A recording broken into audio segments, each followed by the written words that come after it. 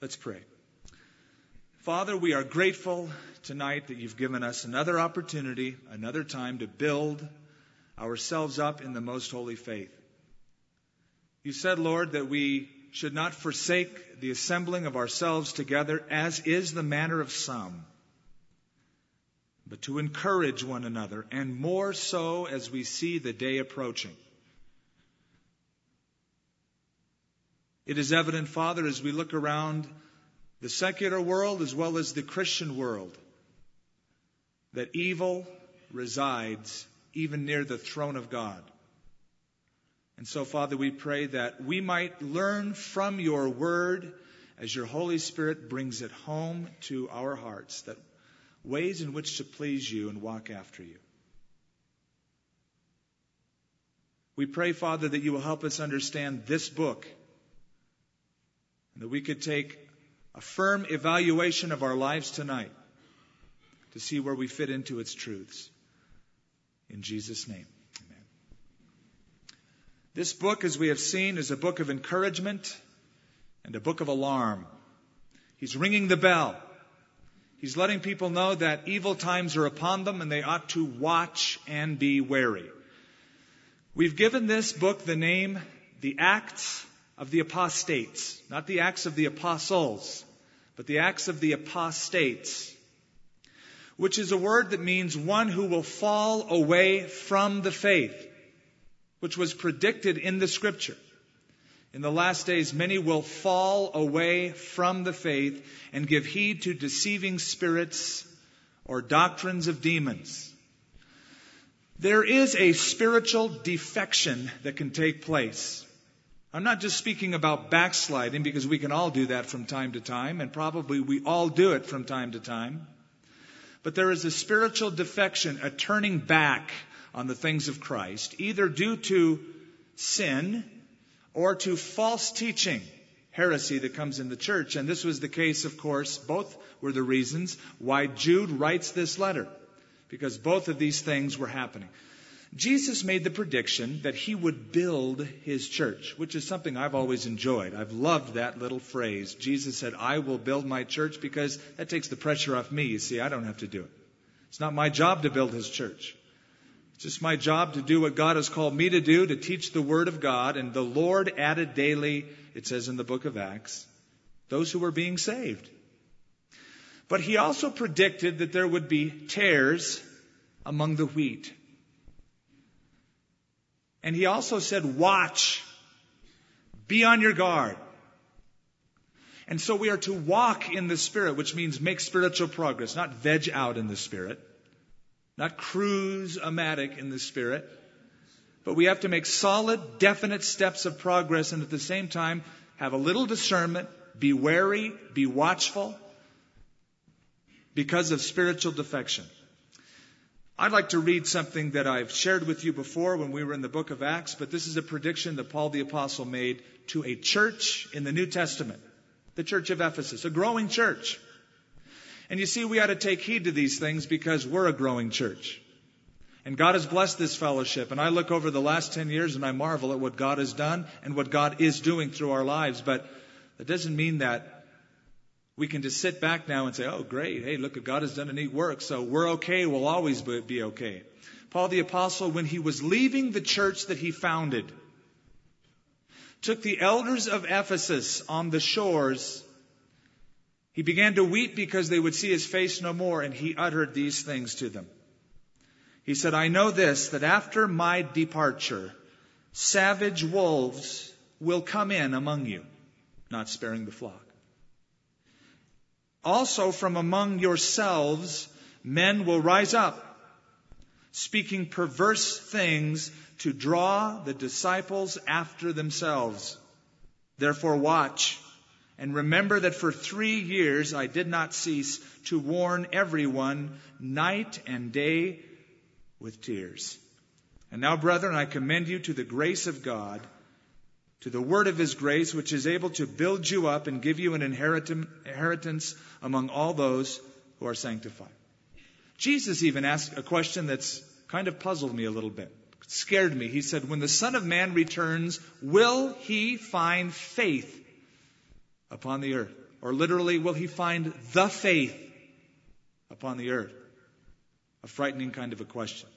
Well, when Jude sat down to write this 25-verse letter, he originally wanted to just encourage them. You know, it's a lot easier to write a letter of encouragement. It's a lot easier to slap a person on the back and go for it. God's with you. We love you. Hope you're doing well. But he said, I tried to do that. But there was something on my heart so heavy that I was restrained from doing that. He says that in verse 3. I wanted to write about the common salvation, but I thought it necessary to write. Exhorting you to contend or put up a fight for the faith, which was once for all delivered to the saints. I hope you've read through this book, because you have seen then that it is one of the most severe messages in the New Testament. They're hard-hitting words. He reminds us, as you read through it, that we're soldiers, that the Christian life is not a playground, but a battleground, and that we really have to watch. We live in a very critical, strategic period of time. Not just politically and socially and economically, but spiritually. I believe with all my heart we are living in what the Bible describes as the last days. The end of time before God brings to a close His prophetic calendar. I know that because Jesus said we ought to watch and be ready for some of these things and look, and when they begin to happen, look up, because then your redemption draws near. Every time I read the newspaper or Newsweek, I was reading Newsweek today actually, and as I was reading some of the things, and hopefully in the next couple of weeks we want to give you an update on some of these things prophetically, couldn't help but think, man, I'm glad I read this book first. Because now I know what's happening. If I were to read Newsweek first and not know this book, man, I'd be frightened. I'd be so scared. I'd think, what's the use? It's just getting worse. But as I read this book, especially at the end, you know, my teacher always told me the answers are in the back of the book. And as I read the book of Revelation and I see Jesus coming from the clouds with great glory and power, I think, all right. But until then, we're living in days that aren't just filled with expectation, but they're frightening days. Listen to what Peter said in the Amplified Version. Be well balanced, be temperate, be sober-minded, be vigilant and cautious at all times. For the enemy of yours, the devil, roams around like a lion, roaring in fierce hunger, seeking someone to seize upon and devour. He's looking for you. That's kind of frightening, isn't it? Wouldn't it be frightening to be Peter and have Jesus put his arm around you and say, I want to tell you something. Satan's been asking for you lately. He's been coming around, knocking on the door. Is Peter around? Jesus said he wants to sift you as wheat. But Peter, I've prayed for you. Whew, God, I'm glad you shared that. Thank you. He's looking for whom he may devour. And the enemies aren't always on the outside of the church. They come inside the church, like the old saying goes, if you can't beat them, join them. And that's the reason he writes this epistle. Now, we've already covered almost all of verse 1. We quit at the Father, period, or comma, and we didn't cover and preserved in Jesus Christ. So let's just kind of go through verse 1 and verse 2, finish where we stopped, and finish the whole second verse tonight. Jude, a servant of Jesus Christ, and the brother of James, to those who are called, sanctified by God the Father, and preserved in Jesus Christ, mercy, peace, and love be multiplied to you. The first description of the saints that he writes to is that they are called, which, as we discovered last time, is a word that means summoned, or called upon to serve, or to share in a responsibility, a duty. God has called you, not just to be happy, though he wants to make you happy, but the means to that is that you are called into his service. He said that what are we to seek first? The kingdom of God. And all of these things will be added to you. Jesus said, keep your priorities. You take care of the kingdom. That is, you seek first the kingdom. You make sure that people are in the kingdom, that you preach the kingdom, and I'll take care of you. I'll give you all the clothes you need, all the food you need, but you seek first my kingdom, and all these things will be added to you. So we are summoned to not build up our own kingdoms, but to keep his kingdom first and foremost. Secondly, the word called can mean called to a feast, to a celebration. And you know, that's one of the things I loved about our worship tonight. We had a blast. Dennis was playing all those tunes and doing all those jams. I thought, that's great. And you know, getting together as Christians ought to be a blast. It is. Worshiping God it's fun. It's invigorating. I grew up in a church where every week it was not invigorating. In fact, it was flat boring. I begged my parents not to take me, but they told me that I'd go to hell if I didn't go. So, you know, can't argue with that one. It ought to be joyful. You're summoned to a celebration, called to a feast, called to have a great time in the Lord. Charles Spurgeon said, why should Christians be such happy people? It is good for our God because it gives him honor among men when we are glad. It is good for us because it makes us strong. It is good for the ungodly when they see Christians glad, they long to be believers themselves. And it's good for our fellow Christians. It comforts them and tends to cheer them. That's true, isn't it? It's contagious, that kind of joy. And especially among unbelievers. Would you want to be a Christian if somebody witnessed to you and just frowned and, let me tell you the bad news, you're going to go to hell. Oh, really? I'm just really drawn by your lifestyle, your love. I just want to be like you. Bummed out. There ought to be a joy. In fact, Charles Spurgeon used to tell his students in the ministry, he said, when you speak of heaven, your face should light up.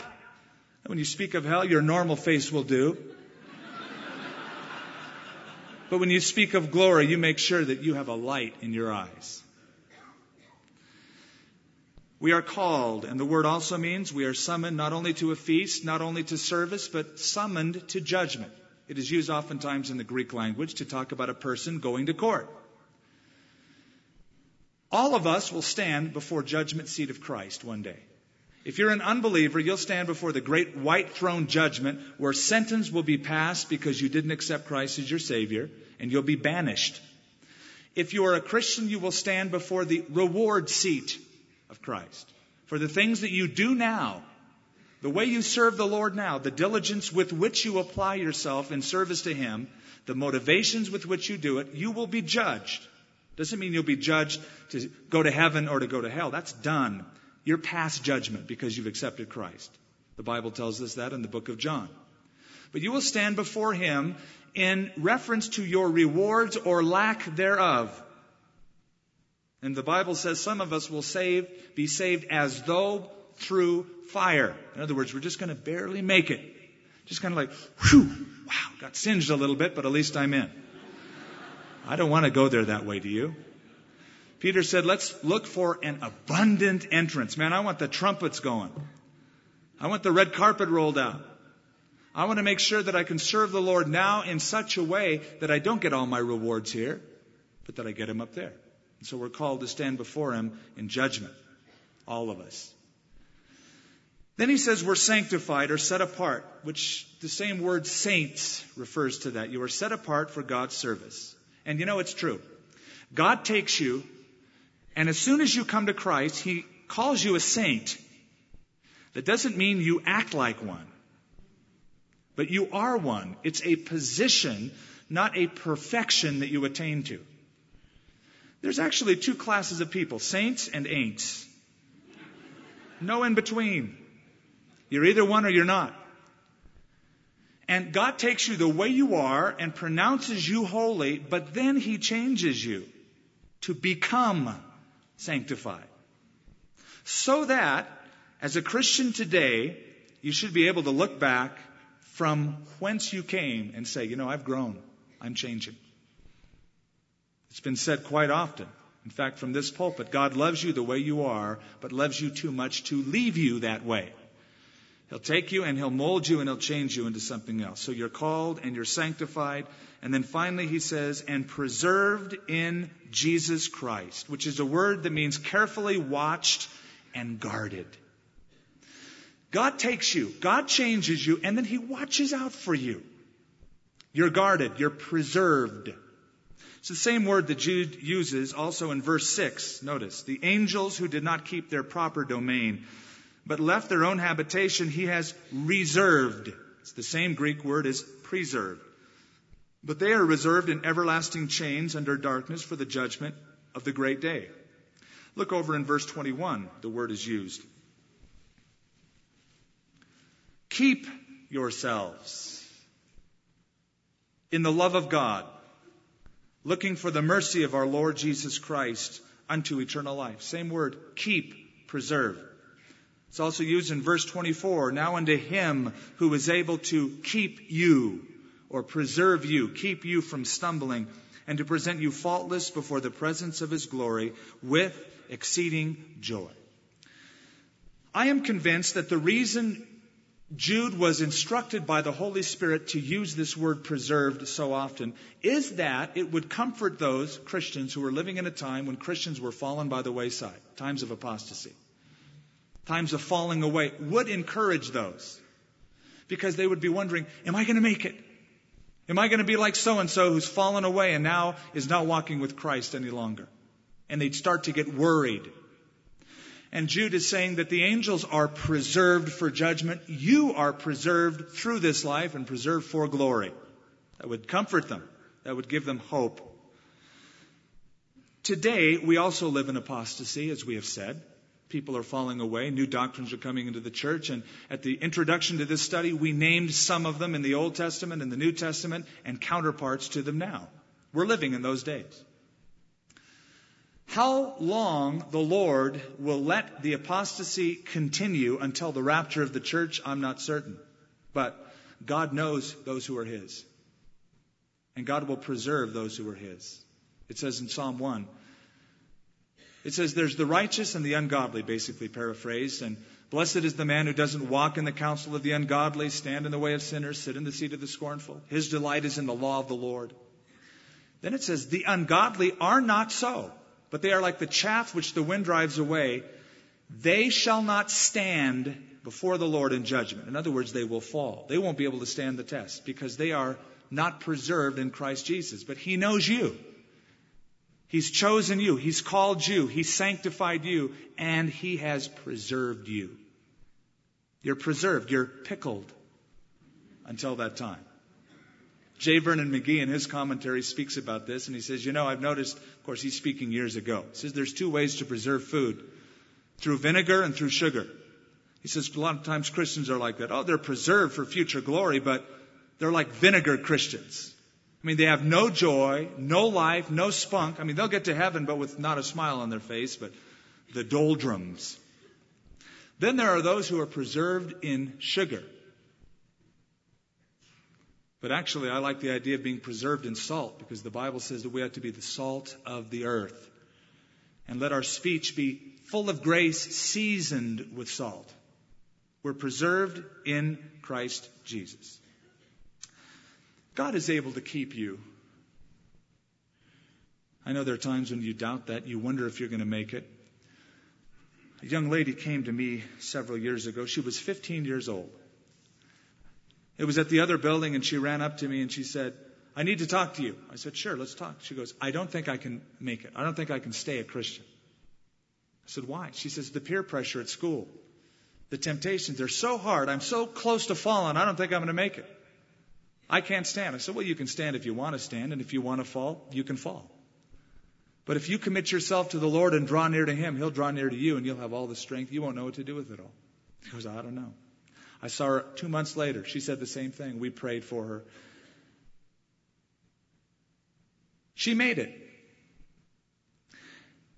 She was going to the secular schools here, the public schools, and then she enrolled in a private school called the Academy, a place where her faith was challenged even more than the public school. And she had to make a defense for the faith week after week in her philosophy classes, and And she thought, man, I don't know if I can make it. These guys are intellectually above me. Before it was just peer pressure. Now it's this intellectualism in my high school, this private school.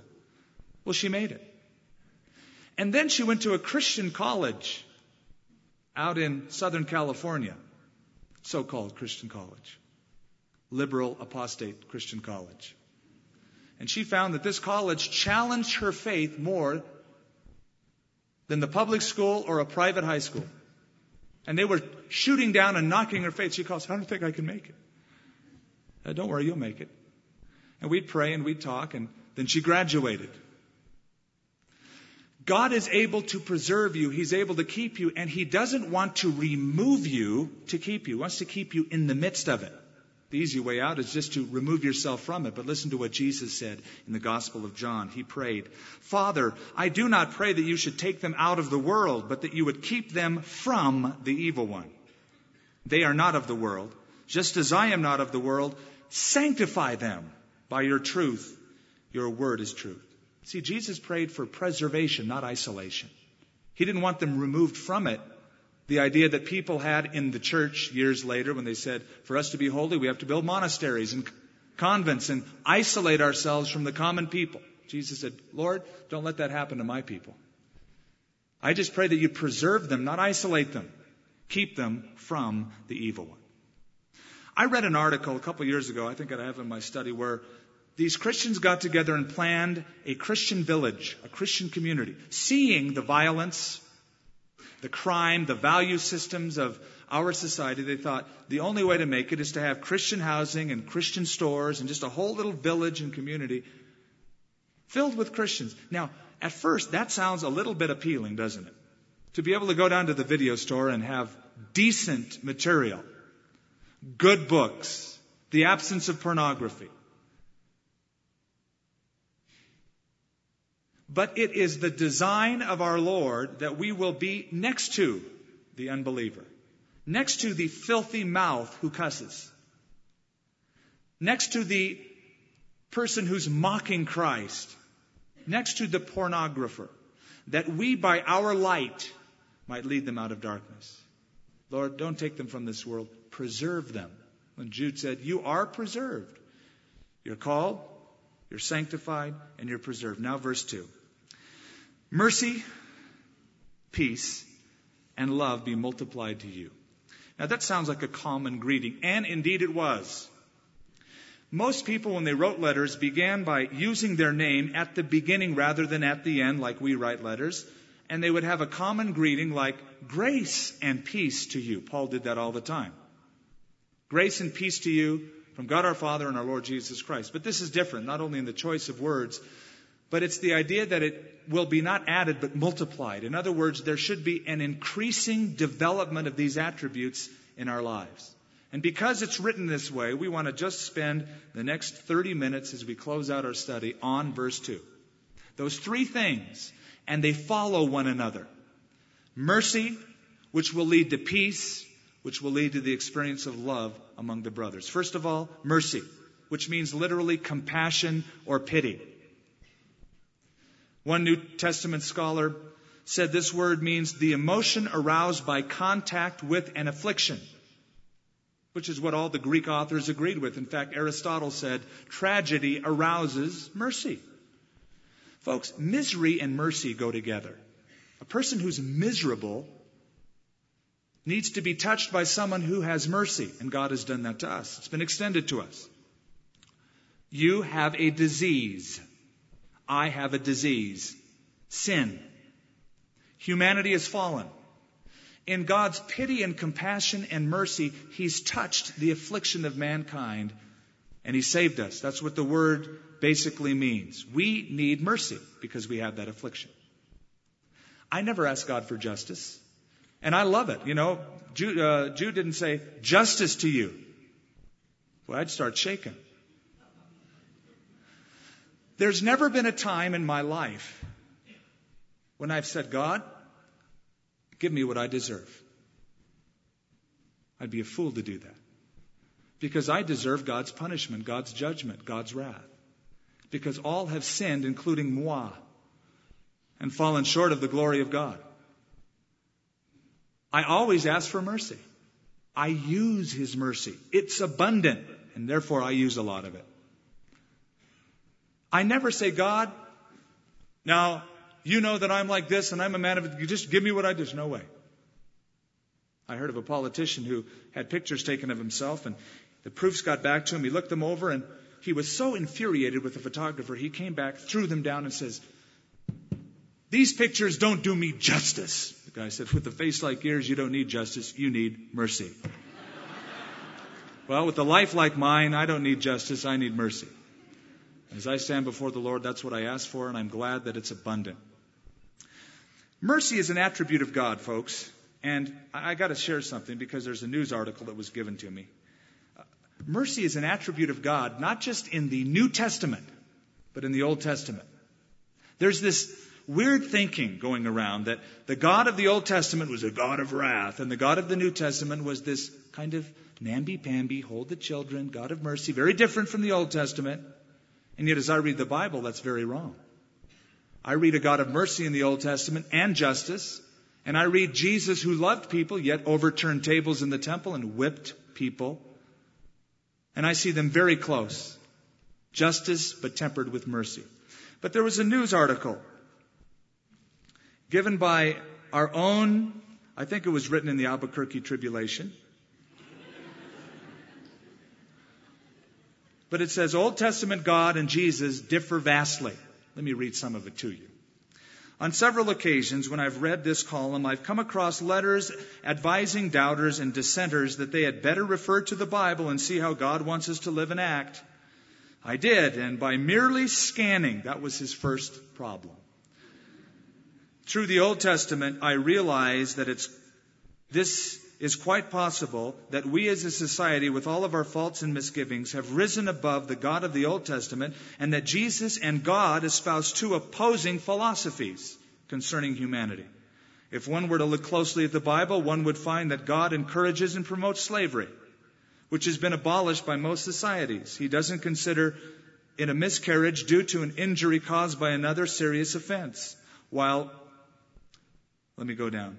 It doesn't make sense that if Jesus and God are indeed one and the same, that Jesus' message should be in many instances radically different from God's. As we know, Jesus taught us to love one another, including one's enemies, to forgive each other's sins, and to realize that his message is intended for all who choose to listen, not for a select few. I am convinced not only that when Jesus says, my Father, he is not addressing Yahweh, but that the latter, if he indeed exists with his desire to dominate and intimidate, and in some cases eliminate, sounds like a preacher actually, is the embodiment of the lack of spirituality that has plagued Western society to this day. Now there's a person who scanned through the Bible and says the God of the Old Testament and Jesus are vastly different. Well, consider Nineveh. God said, Jonah, go speak to Nineveh. Tell them in 40 days they're toast. He didn't do it. Finally, God got his attention. Being down in the mouth for a few days, woke him up, and he went to Nineveh. He preached judgment, a message he really liked. When the city repented, God relented and withheld judgment. And do you remember what Jonah said? He said, I knew it. He was angry with God. I knew that you were a God of mercy, that you were gracious, and I just knew that you'd forgive these jerks. That's why I didn't want to come here. I knew that you were merciful. You're always merciful, and that's one thing I don't like about you, God. You have mercy on people. And I wish that you wouldn't have mercy on the Ninevites. In fact, the Jews hated the Ninevites, and we know why, because of their oppression. And God indeed was gracious. God appears to Moses when he gives the law, and he says, I am the Lord who is merciful, the Lord who is gracious, long-suffering, and abundant in goodness. And if you put Scripture next to Scripture, you'll see that both of them are the same. He's a God of mercy, compassion, as well one who gives justice when people won't receive his mercy. We have received God's mercy, first of all, in salvation, haven't we? We haven't gotten what we've deserved. We never stand before God and say, I've earned my way to heaven, now give me heaven like I deserve it, because we don't. In fact, Paul wrote to Titus, and he said, He saved us not because of the righteous things that we have done, but because of His mercy. He saved us through the washing of rebirth and the renewal by the Holy Spirit. There was a mother who came to Napoleon one time, the great general and ruler. Her son was indicted for a crime. The death penalty was his sentence. And she pleaded to get her son released. It was the second offense. He deserved death, according to justice. She said, Napoleon, sir, great emperor, I asked for mercy for my son. And he said, he does not deserve mercy. And she responded and said, sir, it would not be mercy if he deserved it, and mercy is all I ask. She knew what it was. She knew the meaning of mercy. I know he didn't deserve it. I'm asking for mercy. I didn't say give him what he deserves. And he was released. We have also received mercy just to live. Mercy isn't something for the past. Oh, yes, God's been merciful to me. Now I'm saved. You need it now. You say, how do I need it now? Because you fail. And I fail. And the devil comes and starts beating us up, doesn't he? Pounding us. And every time we fail and we say, oh God, and we start praying, what does the enemy do? He says things like, you're going to pray now. Shouldn't you have prayed before? You think God's going to listen to you? You failed him. Don't bring that measly prayer request before his throne. You've got no right. And so we need his mercy now. In fact, it says in the book of Hebrews, let us then approach the throne of grace with great confidence, so that we may receive mercy and find grace to help in time of need.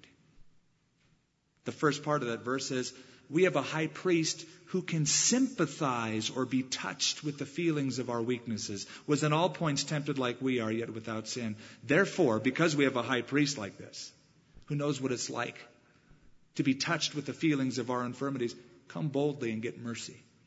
You need it now. I need it now. Get it. And come boldly. When Jesus died on the cross, a very significant thing happened in the temple in Jerusalem. Do you remember what it was? Something was ripped. What was it?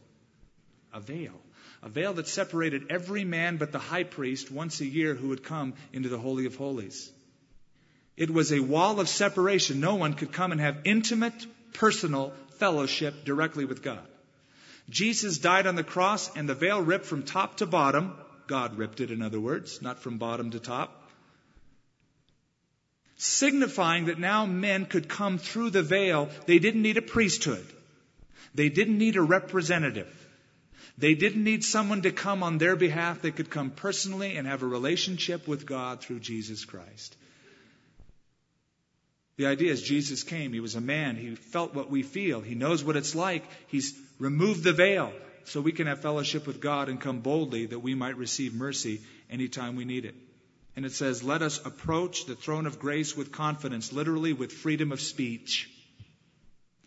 You've got freedom. You can tell God anything. And he won't tell anybody else. That's the great thing about it. You can just lay it all before the Lord and he won't say, Gabriel, come here. Did you hear what? He'll keep it to himself. Moreover, he'll work on your behalf to unravel the mess. That's a faithful high priest, a great merciful high priest. Mercy is a word of pursuit. It goes after somebody. Mercy goes after a person. God's gone after you. He's pursued you. You're the sheep that's wandered. His mercy will pursue you. Which leads naturally to the next word that Jude writes about. Mercy and then peace.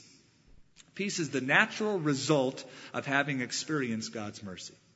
When you sit there and you go, God, you're so good. You've forgiven me. I could come boldly and you can handle the problem. I can lay it all before you. The experience is peace. The peace of God. What are we told by the apostle in the book of Romans chapter 5? Being justified by faith, we have peace with God through our Lord Jesus Christ. That's the natural result of mercy. That's the natural result of forgiveness, peace. Now, that does not just mean a feeling of peace, all right? Because some of you are wondering, well, I don't have peace. I know unbelievers who have feelings of tranquility, but they're not at peace with God. I've seen people high on drugs or on alcohol go, I'm so peaceful. It won't last.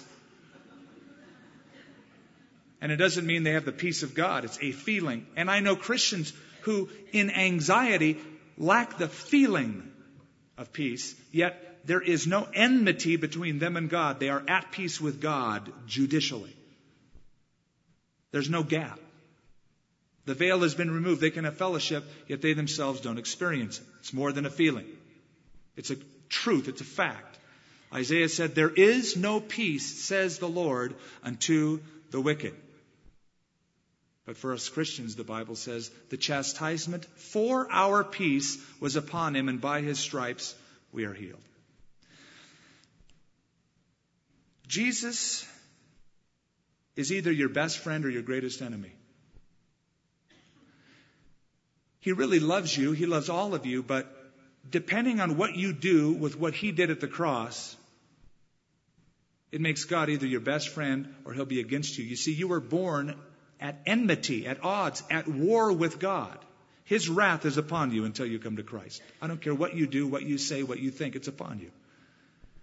You dealing with Jesus at the cross to remove your sin takes away God's wrath, and he deals with you lavishly, giving you, because of his mercy, his peace. There's two kinds of peace, by the way, before we move on. There is something that everybody experiences, and there is something that some Christians experience, though all should. First of all, something we've all experienced, that is peace with God. If you're a Christian, you're not at war with him. You're at peace with him. He doesn't hold anything against you. Everybody experiences that. But not everybody experiences what the apostle called the peace of God, which passes all understanding. I know many Christians ridden with anxiety, ridden with guilt, never at peace. Though the war's over, they've held up the white flag, they've surrendered. In their hearts, there's not a peace that passes all understanding, which is the tranquility of soul that comes from trusting and resting completely in Jesus Christ. They don't experience it. And perhaps it's because they don't realize what happened at the cross. And they don't really believe they're at peace with God. They're plagued with guilt, thinking, God has something against me.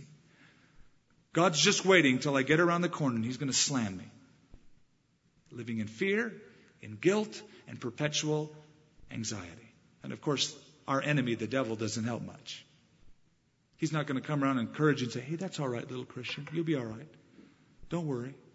Man, when you're in a state of weakness, he goes, all right. Now I can sift him like wheat, like a roaring lion seeking whom he may devour. Now the key to experiencing the peace of God is what the Old Testament says. You will keep him in perfect peace when his mind is stayed, focused, welded on thee. You will keep him in perfect peace whose mind is stayed on thee. That's really, I find, much of the problem, and our minds can be occupied with so many different things. School, work, our boss, our payments, the car. And there are peace thieves, aren't there? And they're innumerable. If you made a list of all the things that were hurting and stealing your peace today, you probably have a long list.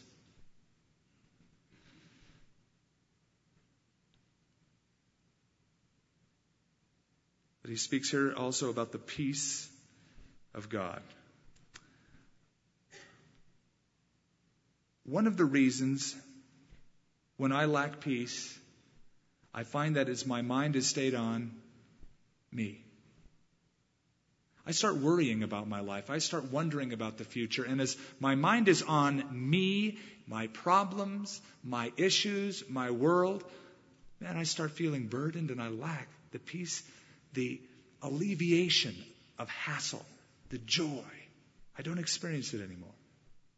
Our society is training us to get our minds more and more on ourselves, to be self-conscious, to have self-control and self-esteem and self-willed and be a self-made man. The magazine that swept the country in the 50s and 60s was called Life magazine. In just a general kind of a term, Life.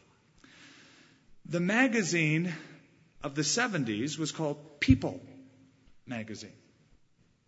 And then it made another shift. The next decade of the 80s, it was Us magazine. And now there's Self magazine. Interesting transition. Life, people, us, self. Maybe the next magazine will be Me. It's just kind of coming. It's like self-consciousness. And yet I find many people just laden with a lack of peace. Next, we graduate to that great word that closes off this verse, love. Mercy, peace, and love be multiplied to you. Now, love is the natural outflow of new life. When you experience God's mercy, God's been so good to you. He withheld His wrath. You experience then the peace of God. The natural result is love. Not only that you experience His love more fully, but you're able to love other people. You love because He first loved us. I find that people who do not experience peace,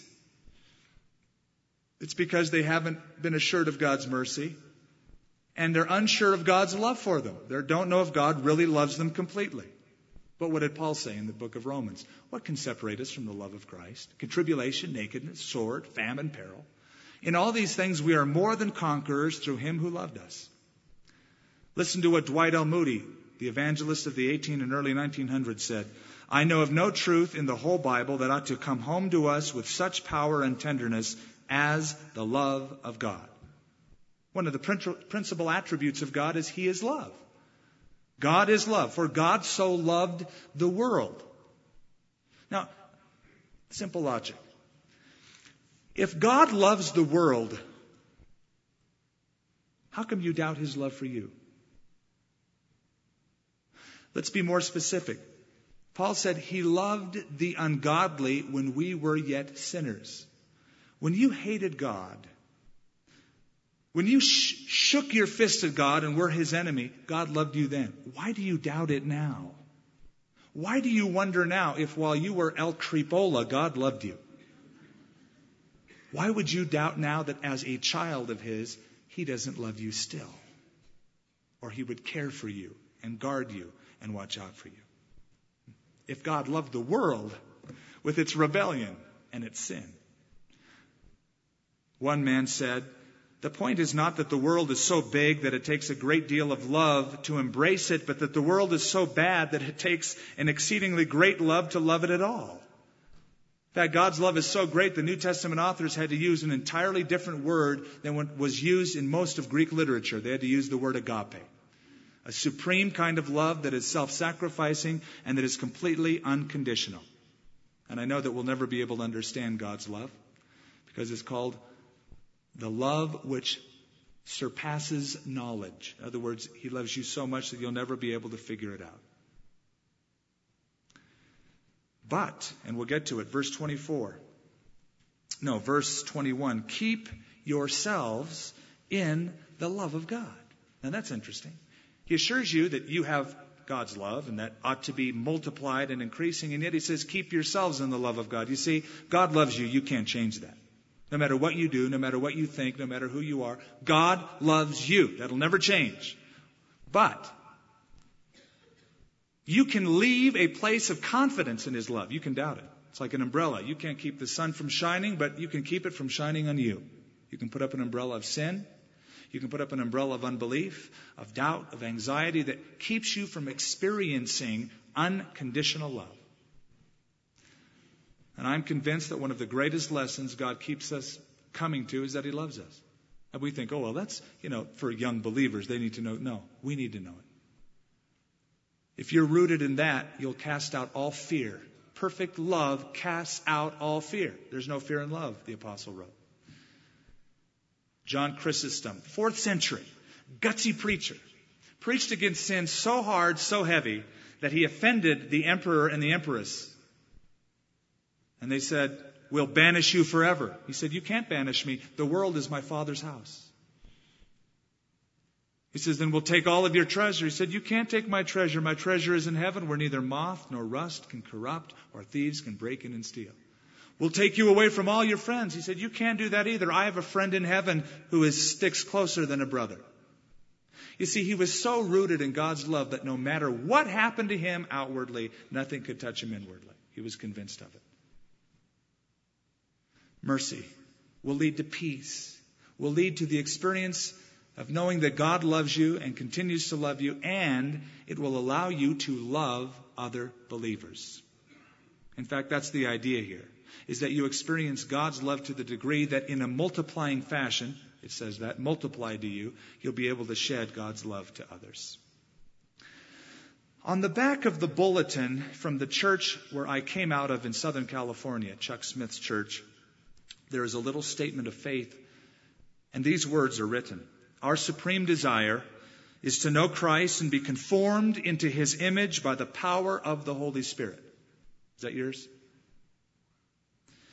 We are not a denominational church, nor are we opposed to denominations as such, only their overemphasis of doctrinal differences that have led to the division of the body of Christ. We believe that the only true basis of Christian fellowship is His agape love, which is greater than any differences that we possess and without which we have no right to claim ourselves Christians. Now, you've already experienced God's mercy. You don't have what you deserve. You wouldn't be here. You've already experienced, to some degree, God's peace. You've probably already experienced God's love, enabling you to love others. But are they increasing? Are they multiplying? Are they abounding, as Peter wrote in his second epistle? That's the question for us, and I'd like to leave you with something that Thomas Guthrie wrote for our challenge. He said, if you find yourself loving any pleasure more than your prayers, any book better than the Bible, any house better than the house of the Lord, any table better than the Lord's table, any person better than Christ, or any indulgence better than the hope of heaven, be alarmed. Be alarmed. We need to watch, don't we? We live in days, man, with so many glitzy temptations to draw us away from the love of Christ. And so, Heavenly Father, we come and we bow ourselves before your throne this evening.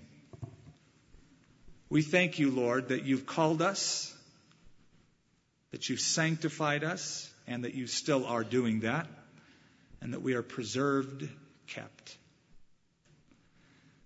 We're so grateful, Lord, that you haven't given us what you owe us. The wages of sin is death, but the free gift of God is eternal life. Thank you for your mercy. And Lord, thank you that the result of that is peace with you and should be the peace of you. We thank you also, Father, that we experience your love on a daily basis, your fellowship. And enable us, Lord, to really love others, no matter how different they may be. And I pray, Lord, that these things would be in us and abound. In Jesus' name.